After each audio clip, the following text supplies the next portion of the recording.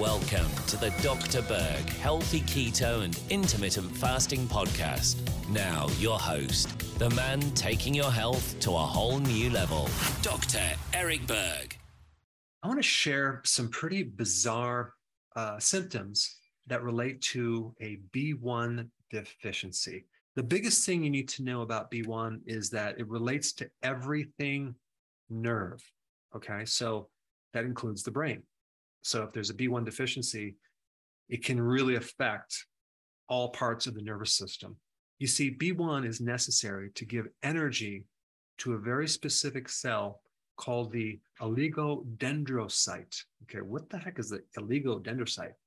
That is the cell that makes myelin, as in myelin sheath, the coating around the nervous system.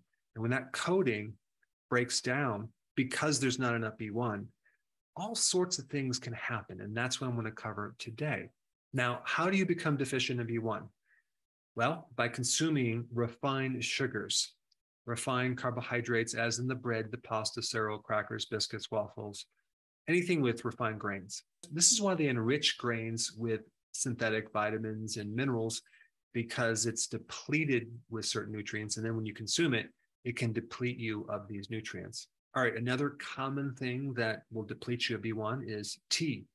The tannins in tea will deplete you of B1, as well as the tannins in coffee, as well as the caffeine in both. Sulfites in wine, as well as dried fruit, okay, and other things as well.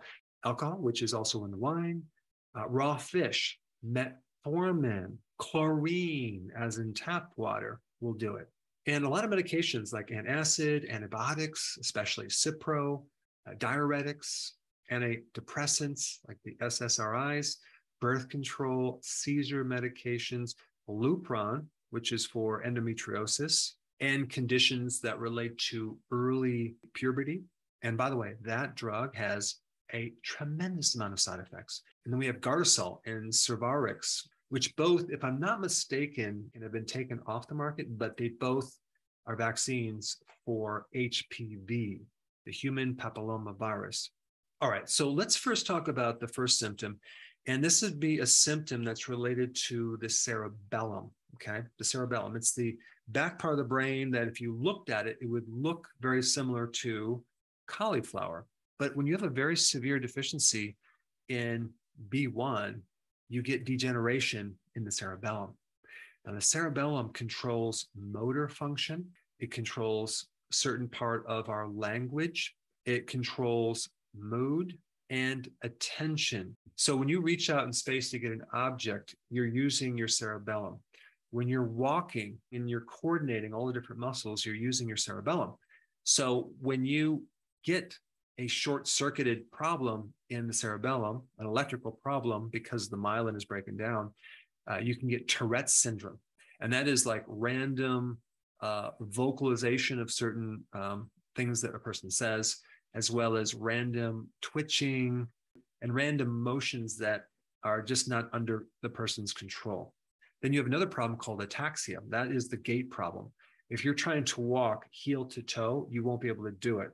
You're shuffling, your movements are very erratic, and that is a cerebellum problem. Another problem with the cerebellum, it's obsessive compulsive disorder. That is a symptom of a major B1 deficiency. So you can see that B1 deficiency can affect a person in different ways, not always the same way.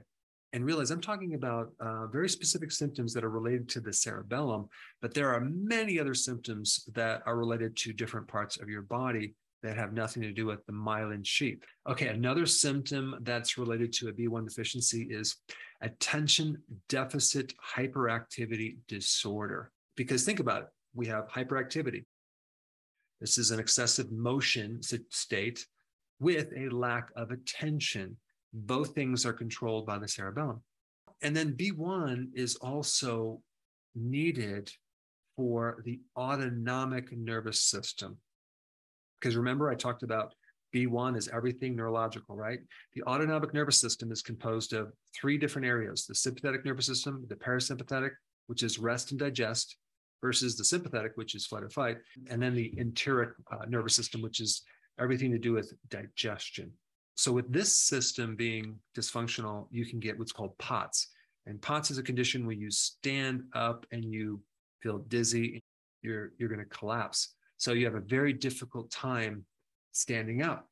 It's actually a very devastating condition which affects the autonomic nervous system. Now, even MS symptoms, because MS involves the brain as well as myelin sheath, can mimic a B1 deficiency. So people that are sometimes diagnosed with MS really might just have a B1 deficiency. And then we have fibromyalgia symptoms too that can mimic a B1 deficiency because of the relationship between the nerve and the muscle connection. And then we have number 8, which is chronic fatigue syndrome, which also relates to the central nervous system. The nervous system powers the energy through the body. And so if we're deficient in that electrical power, we're just going to be exhausted all the time. And then we have another part of the nervous system called the peripheral nervous system, okay?